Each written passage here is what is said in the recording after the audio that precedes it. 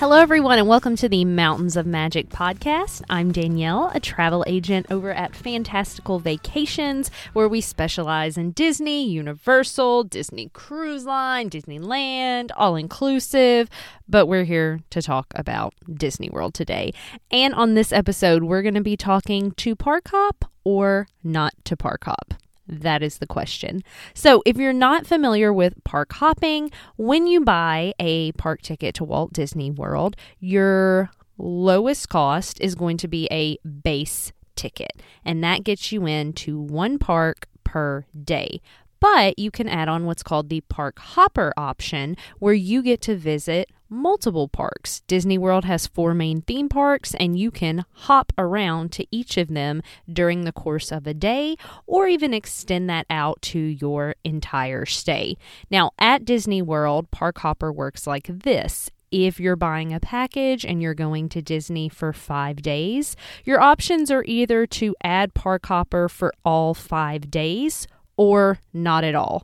You can add it on at the end of your trip. So you could go to the park for like 3 days and the last 2 go up to guest services and say you wanted to add it, but you're going to pay the same price regardless. So this is really something you want to decide before you go if park hopping is going to be how you utilize your vacation or not. So I'm going to talk about some pros and cons today to help you make that decision.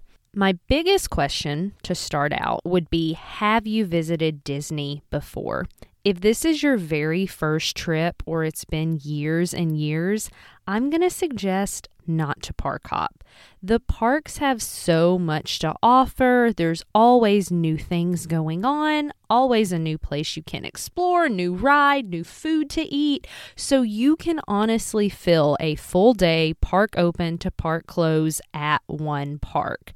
If it's been a while, stay in the park, get the base ticket, go enjoy all the things to do, and then you can kind of come away with a list of favorites where your next trip, park hopping might be a great option. Park hopping is great if you really just have specific highlights that you want to hit at each park. You don't need to stay all day. You don't need to do everything. You just hit what you like. So the next thing to think about with park hopping is that it does take a chunk of your time away. I know when I'm at Disney, I'm an open to close girl. I want to do everything I can and pack as much of it is into all the magical moments. But that's not how everyone rolls. Some people like to relax a little bit. Park hopping is going to take some time. Now, if you're the type of person that likes to do a midday break, I think park hopping is awesome. You can get to one park early, do your stuff, eat lunch, come back to your resort, rest, swim, and then you're ready to go back to your next park. That also works out really well right now because as I'm recording this in September of 2022, you are not allowed to park hop to your next park until 2 p.m. So that can put a little damper in your plans. But if you're a midday break person, park hopping, great option because you're already taking that chunk of the day out anyway. Now, if you're not a midday break person, park hopping, you got to be strategic about it to get where you want to go quickly. If you're relying on Disney transportation, think about park hopping between parks that have other options. For example, if you're trying to go from Epcot to Hollywood Studios or vice versa, you can hop on the Skyliner really easily. If you're trying to go from Magic Kingdom to Epcot or vice versa, you can hop on the monorail. If at any time in your park hopping you're trying to go to or from Animal Kingdom, you've probably got a ride. You're either driving yourself, walking back out to a parking lot, reparking, walking back into your new park, or you're waiting on a Disney bus. If you're going to park hop, I would honestly say you need to allocate at least an hour to an hour and a half for it to happen. If it goes quicker than that, awesome, you got some bonus time. But it really can take a while, even just to walk to the front of the park and get on transportation to get where you need to go. So that's something to consider if you're really trying to maximize your time. Now, there are 2 different park hopper options to consider. the basic park hopper option is going to let you hop to the 4 main Disney parks for every day that you have a valid park admission ticket. If you've got 5 days of park admission, you can hop around to those 4 parks as much as you please during those 5 days. Granted, you have a park reservation for the first park you're going to, and you don't hop until after 2 p.m. But you could hop at 2, hop again at 4, hop again at 6, hop back somewhere else at 8, whatever suits your fancy.